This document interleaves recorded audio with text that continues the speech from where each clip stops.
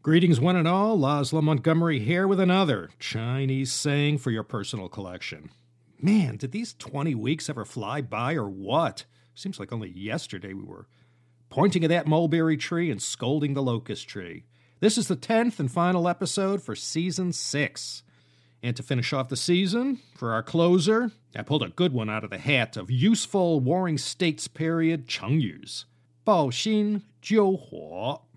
And for the third time in CSP history, we are featuring that superstar of legalism, Han Feizi. You can also find today's Chengyu mentioned in the Records of the Grand Historian, as well as the Romance of the Three Kingdoms, Chapter 43.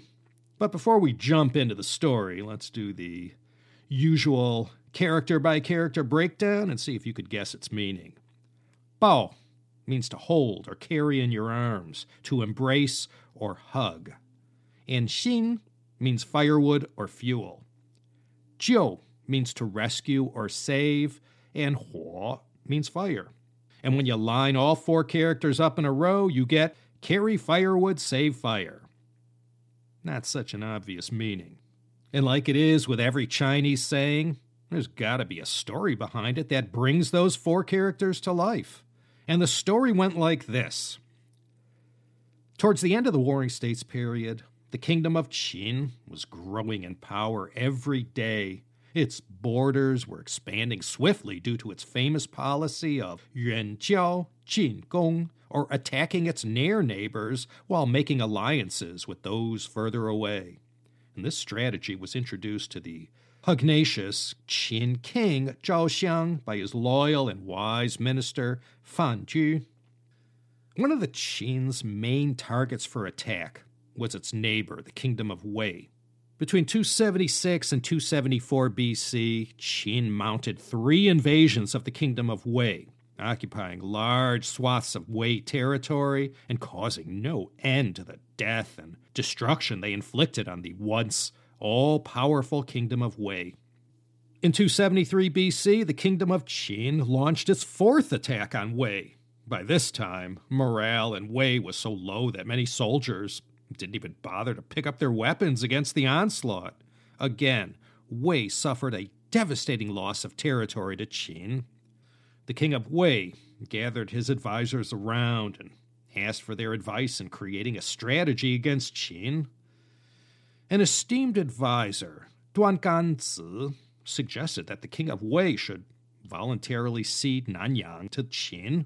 Duan Ganzi said that Nanyang was a prime piece of land and would no doubt please the king of Qin, and this good faith gesture would offer King Zhao Xiang ample incentive to stop attacking Wei.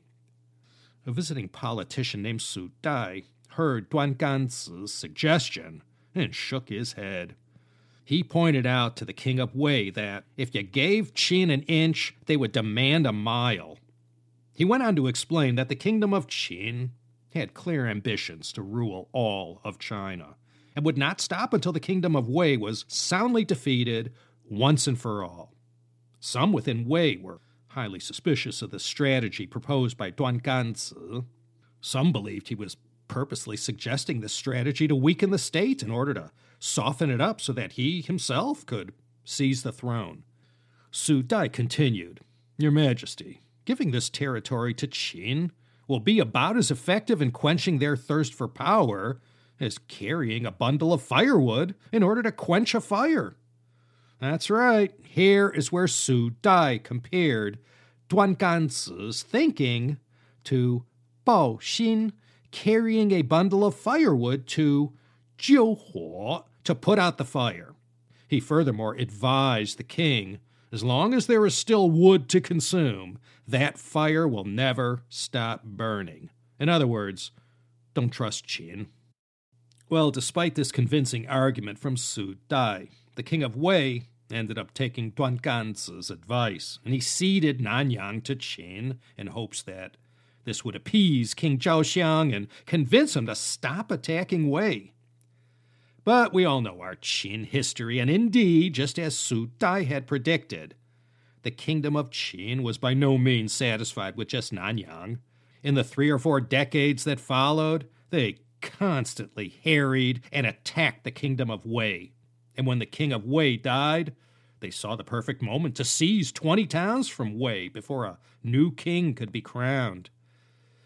It all came to an end in 225 BC. That's the year the kingdom of Qin mounted an all-out siege on the capital of Wei at Daliang, today's Kaifeng in Henan province. And in order to defeat Wei, what they ended up doing was diverting the Yellow River and other nearby rivers so that the capital of Wei was flooded for 3 days, and irreparable damage was done to the city walls.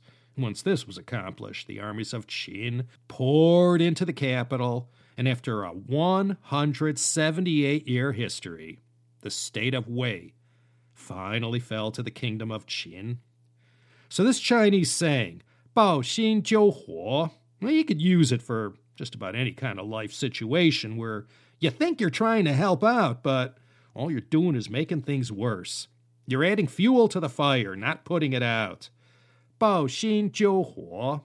Well, that's as good a saying as there ever was. To close out this 6th season of a podcast show many told me wouldn't last more than 1 or 2 seasons tops.